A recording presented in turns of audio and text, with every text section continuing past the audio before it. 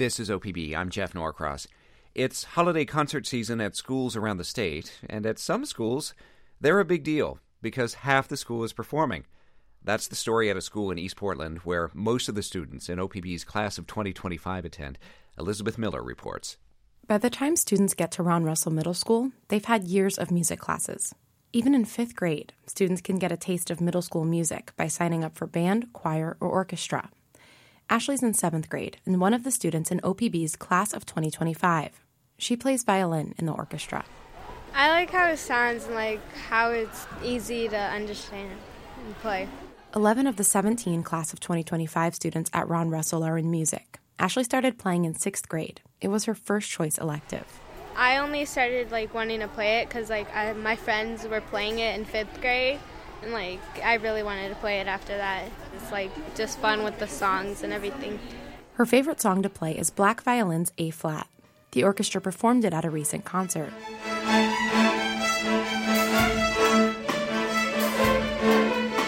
Music is a big part of the culture at Ron Russell. Nearly half of the school's 900 students play in the orchestra or band, or sing in the choir.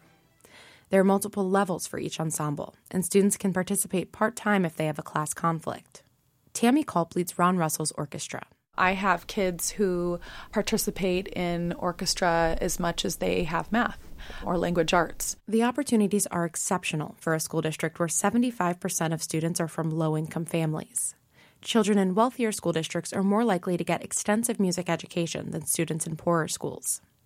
There's a lot of big costs associated with music, from instruments and sheet music to hiring staff.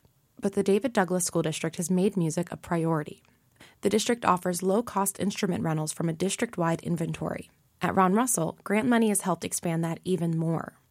And at the district's middle and high schools, music classes are scheduled first, with all other classes scheduled around them. Choir director Kate Dogra says music class gives students a place to express emotions and just belong. That can be really important in middle school. We're able to harness those emotions and show them ways to express them in a safe and exciting environment that students don't always get in a regular classroom where they're focused so much on the academic portion that emotional place isn't always touched on as much. John is also a part of the class of 2025. He's in choir. He likes his teacher, he's made friends in class, plus he likes the music. I think overall, one of the best songs that I've learned is the song Sisi Namoya. It's pretty much about how everyone is equal in their own ways, but it has a really good beat to it.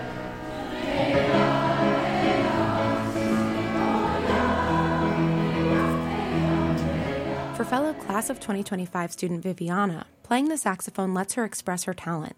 She also likes how helpful and funny her band teacher is. When people make jokes, she makes funnier jokes and all the class laughs. So it's like a funny class and a serious class. Viviana's been in band since 5th grade.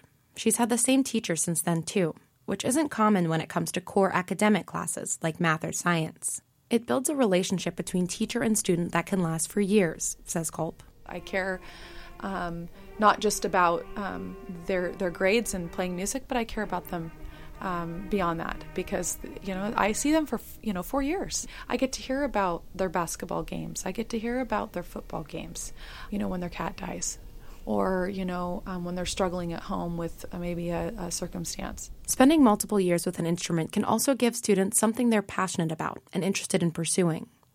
7th grader John is heading to Eugene next month to be part of a statewide choir. Viviana wants to be a music teacher. And after years of disinvestment, statewide leaders say music programs around Oregon are coming back and receiving more support. Elizabeth Miller, OPB.